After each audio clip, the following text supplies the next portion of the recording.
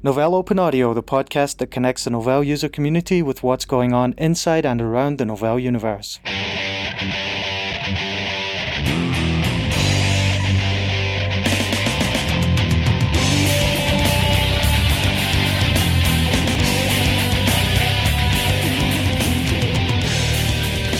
Welcome to Novell Open Audio. I'm your host, Aaron Quill. And his sidekick, Tom Crabb. And today in the studio we have Sabine Soellheim from Germany. Sabine, good morning. Good morning, Erin. What do you do for us, Sabine? I'm Solution Product Marketing Manager for Software Appliances at Novell. I'm based out in the SUSE office in Nuremberg, where we build our appliance, SUSE Studio, and our appliance, SUSE Appliance Toolkit. Excellent. And we also have Christoph Thiel, who is also from Germany. Christoph, what do you do for us? So I am a technical project manager in the R&D department that focuses around appliances. And I am mostly on the SLE SDK and our efforts to bring SLE into Amazon EC2, but I also work on appliances. And that's actually why we asked you guys to sit down and talk to us today, was specifically about appliances. Now, I know we actually have appliances going in two different flavors, really, within the company. We've got one play that's towards ISVs, and then a whole nother play that's towards the enterprise. So let's start to talk about just ISVs. Why are ISVs even interested in appliances? If you look at a typical ISV, how it works, the salesperson of an ISV comes in, say, I have a customer who's interested in buying up our application. It has to run on Windows version X. Another salesperson tells, we have a good customer.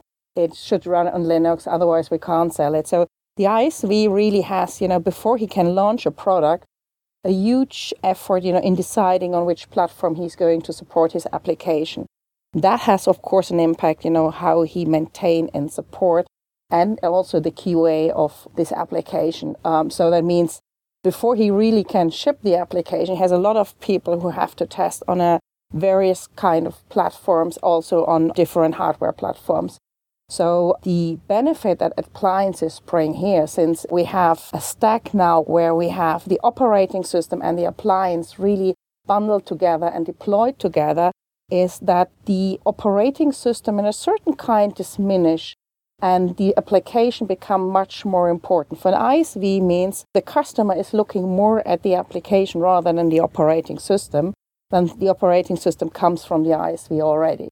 So the customer has not the need to say, I buy the operating system and then I come to you and check with you if you're supporting my platform. So he gets everything ready packed. And in the ideal case, it should be like downloading an application, an iPod application. He don't have the hassle of spending installing time, selecting different versions and so on. That's the benefit for the ISV. He hopes to reduce his support matrix, also to shorten his sales cycle. He can go out much, much farther. Instead of taking months to test, to go through incredible support metrics and test and have QA, they can now ship much, much easier and go to market much easier than they have done before. The other thing is, I'd imagine for the end customer that's actually buying that application from the ISV, it totally changes the way that they deal with that application. Where normally I'd imagine, even when they want to evaluate the application, they get this big laundry list of things that they need to have pre-configured before they even start to play with the ISV's code. Like you mentioned, they've got to build a server to a specific operating system the ISV supports. They've got to configure and install probably a database and maybe a couple different environments that they need to run on, all configured and set up properly before they can even start to play with the custom app that they were trying to get from the ISV. So it just eliminates all that, and instead they just get this virtual box or physical box that they can turn on and start to look at the real product the ISV is producing right away. Exactly. And if you look at the installation process, it's very error-prone. Start with setting up your operating system. Everybody who has done installations so far has the experience that everybody had an installation that failed totally and you had to give up. For the end customer, it's a similar problem, and they have to install the operating system. Then they have to configure the operating system, make sure it fits with the hardware.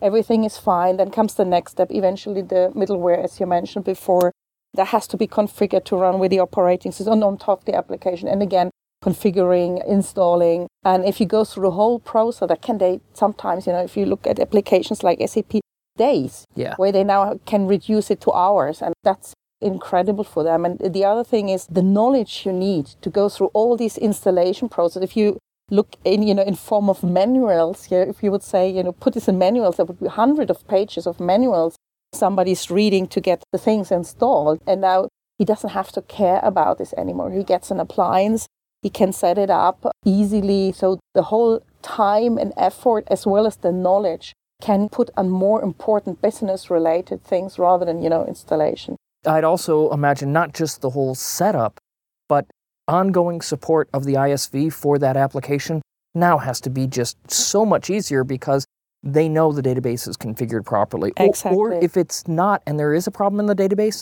they know exactly how the database is installed, configured, set up, and everything. So now, rather than dealing with unique scenarios at every different customer sites, it's really almost identical scenarios at every customer site, right? Yeah, I totally agree. And I would actually come up with this comparison. It's like nobody's building his own car. Nobody is like going out, getting all the parts and putting them together, but you get the car and that just works. It's plug and play. And it's the same with appliances. You don't go out and shop for your operating system in your database and your application that you want to put in there. You just get the appliance and you have everything bundled together nicely to fit into your virtual environments or your cloud or your physical servers, whatever you want it to be. And it's just there, it's plug and play.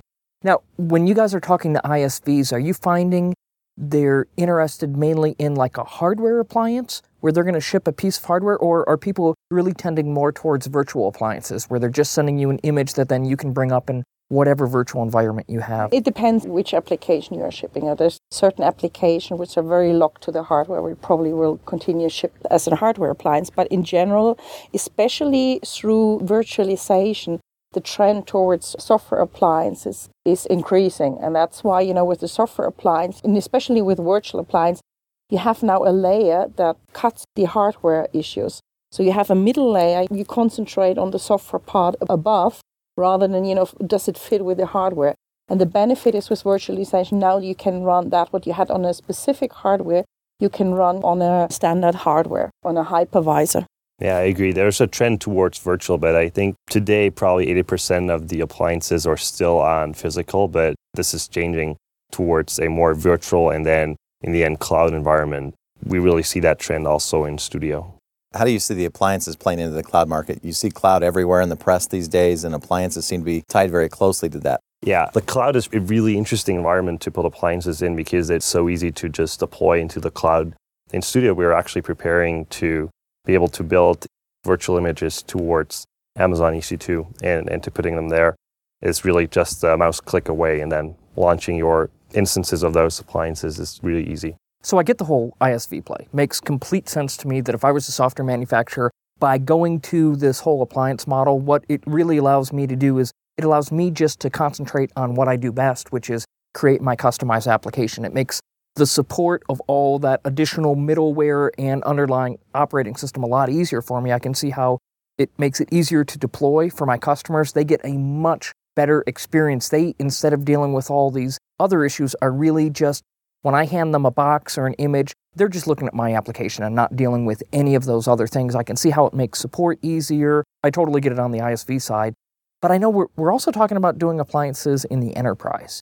Why would an enterprise be interested in doing an appliance if they're not creating a customized app that they want to send out to a bunch of customers? The enterprise have the same problem. If you look at big IT departments, not even smaller departments as well, they act as a kind of ISV within the organization. So they building the full software stack for the various departments and deploying it into departments that can be the financial software, that can be an SAP system.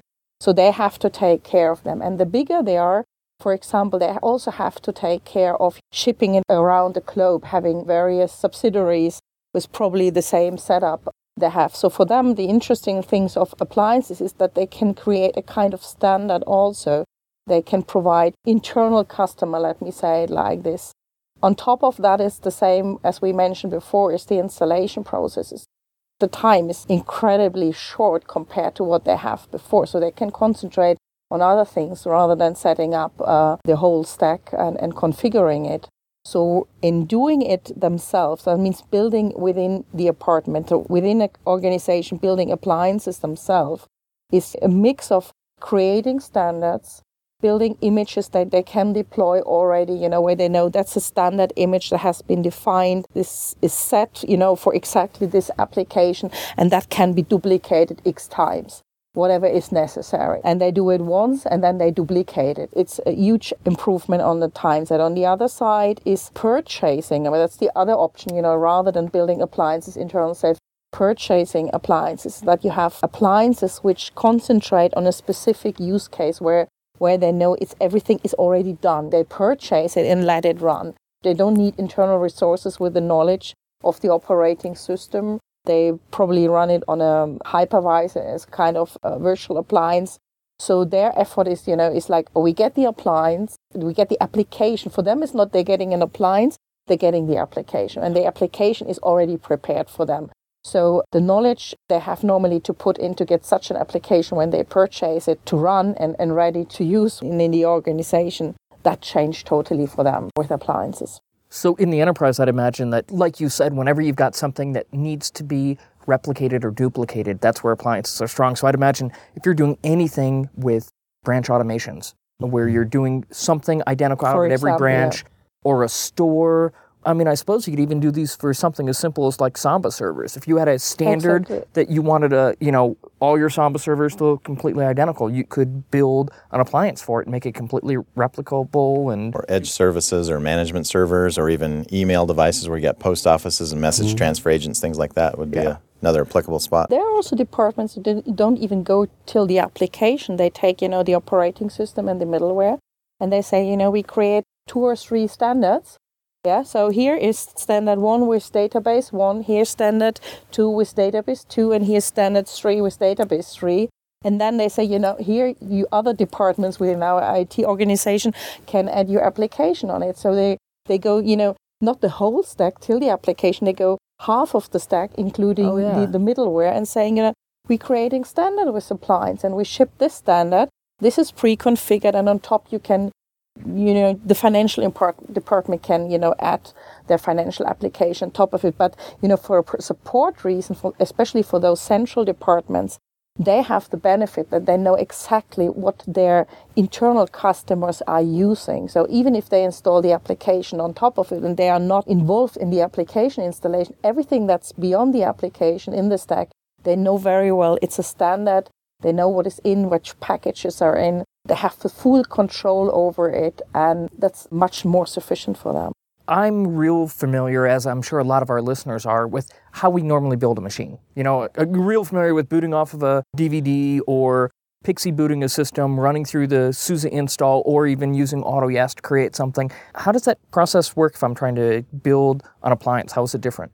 Building an appliance with SUSE Studio is really easy. All you need to have is a web browser, and you point it to susestudio.com, get an account there, and you are good to go. You just start off by selecting the base operating system that you want to put into your appliance, and then you can do some software selection, pre-configure the system to, for example, automatically configure the network. You can then also configure databases like MySQL or Postgres that are already there. And you can add additional software that you want to have in there, like either choose from the build service that we offer or put up your own software there. And then building it is also just a click away. You build it, and then there's the really nice feature of Test Drive. I'm not sure if you heard about it. You can actually launch the appliance in the web browser, can connect to it, make changes to it, see what changes you have made, select those to be put back into the appliance, and then rebuild the whole thing. And this whole development cycle and build cycle is really, really easy and takes away the pain of doing that on a physical hard drive. So when you say I can test it, does that mean you're taking that appliance and over in Germany or wherever the build servers are, it's booting it up in a virtual system? Technically, it's working like this. It is on our cluster. We basically start the appliance in a virtual environment, and then we connect the web browser to it. There's a nice little flash thing that you can see the output of the appliance. You can log into it over the network. If it's a web server, you could connect to that and see if everything is working correctly. And then this whole build process is really, really easy, and you don't have to know much about Linux at all to build an appliance based on it. So that way you can ensure that all the package you've selected or all the dependencies are taken care of and it's actually going to be functional before you download it and put it into your environment. Right. And that's what my next question was. So we've gone through the test, we've tweaked it, we found a couple things that we were missing, we've rebuilt this, and we've really customized this appliance for us. What do we do then? We download something, right? There are certain options. You can build appliances for basically all environments that we mentioned so far. So you can build hard drive images for USB sticks. You could build CD images. You could build virtual images for Zen. You could put them into VMware, whatever you mentioned. And as you've built them, you can download them, put them into your own data center. Or if you're, for example, building an Amazon EC2 image, you can just click upload to Amazon and it will upload it into the cloud. And that's actually one thing I want to point out. I was actually talking to an ISV that is using SUSE appliances to distribute their application yesterday, and he said they do everything on VMware. And a couple weeks ago, they had a customer call up that had standardized on XEN. They had never seen XEN before in their life, and they panicked a little bit. They were like, we want to meet these customers' needs. What can we do? He said they just logged in to SUSE Studio, checked the box XEN instead of VMware, and he said the same appliance worked. They had to do absolutely nothing. And they said they were just completely blown away, and in fact now are starting to look to push customers towards XEN because it saves on the end customer's licensing costs. Yeah. So very exciting. Now, I built the appliance. That's cool. I understand how that helps me, how that helps me deploy it to customers, how it makes their whole experience that they have a lot better, because again, they're just focusing on the actual app or the business problem that this application solves. What about maintenance after the fact? What happens when I need to change something either in my application or in the underlying operating system? Yeah, you're raising a really important question, and we have actually a solution for that. We have a so-called SUSE Lifecycle Management Server that ties into SUSE Studio, and basically it helps you automate all these update processes and rebuilding the appliance with updates and then delivering those updates additional to the appliance to your customer. It also offers some way of integrating with your CRM application so that you can do the registration part and entitlements and all that stuff that you want to do if you sell your appliance. And that's really the key piece there. It's also a service that we offer inside our SUSE Linux Appliance Toolkit, and it helps you to automate all that. And more important than that is if you look at the standard patch system, there's a patch system for the application, there's a patch system for the operating system. With the SUSE Lifecycle Management Server, or in general, when you have appliance, now you have everything bundled together, so you're not just patching one piece, so you have to take care of the whole stack. And the SUSE Lifecycle Management Server exactly take care of patching all components of the whole stack. So not just concentrating on the operating system or not just concentrating on the application, but take into consideration that there's a whole stack that has to be patched or updated. We normally, in this podcast, we don't deal with dollars and figures at all. I normally don't care about licensing. I normally don't care about pricing. But when we talk about appliances, and especially enterprise-based appliances, how does the whole pricing thing work? Is this something separate I've got to pay for? People don't get it. And we've hit this when we've had the number of enablement sessions we've done. People still are thinking, if you're going to do this in enterprise, I got to pay the $100,000 and then the per server cost. It'd be nice if we could speak to what the costs are to build these things from studio standpoint, and then what's the ongoing cost. Most importantly, getting started is free. You can go to SUSE Studio today and build your appliance there. What we need to make clear here is that we have two versions of Studio here. We have the one that is hosted at susestudio.com. That is to be used for free. And you can use that if you are fine with that, if you don't have to put proprietary applications into your appliances. And then there's the version that you can put on-site into your data center. And that's the one that we call SUSE Studio On-Site. And that is the one that has a price point on it. So if I've got an enterprise that wants to deploy these appliances in their branch locations and everything, what do they need to buy or what do they need to pay for? Well, first of all, to get started, you don't need to buy anything. You can just go to susestudio.com today, and you can sign up there and build appliances for free. The only thing you need to take care of is your SLES subscription, and that really is what you're doing today as well. So it's really the same SLES license that I'm manually deploying on servers today. It's just the appliance gives me another way to deploy that exact same operating system in a customized... Allows me to create a build that fits my business need and then replicate that as needed and then just pay the same SUSE subscription I'm accustomed to today. Correct. Fantastic. So, Christoph, can you just give us a brief summary of everything we've covered here? What does SUSE Appliance really give me? So the complete toolkit is, I think, really important to mention here that it's not only building appliances and updating them in the life cycle of the appliance, but it also offers a nice web-based framework that you can use to configure the appliances, and that is what we call WebYes. And we're really proud of having these full story here and this full concept of building an appliance, managing it, deploying it, updating it, and also offering a really easy way for customers to configure the appliances. Great. Christoph and Sabine, thanks a lot for sitting down talking to Tom and I about appliances. Thank you. Remember that Novell Open Audio is brought to you by Novell Incorporated. Most of our content is directed by our listener community, so please send us your feedback by email at openaudio@novell.com or by leaving comments on our website at novell.com/openaudio. That's it for this time. Have a good one.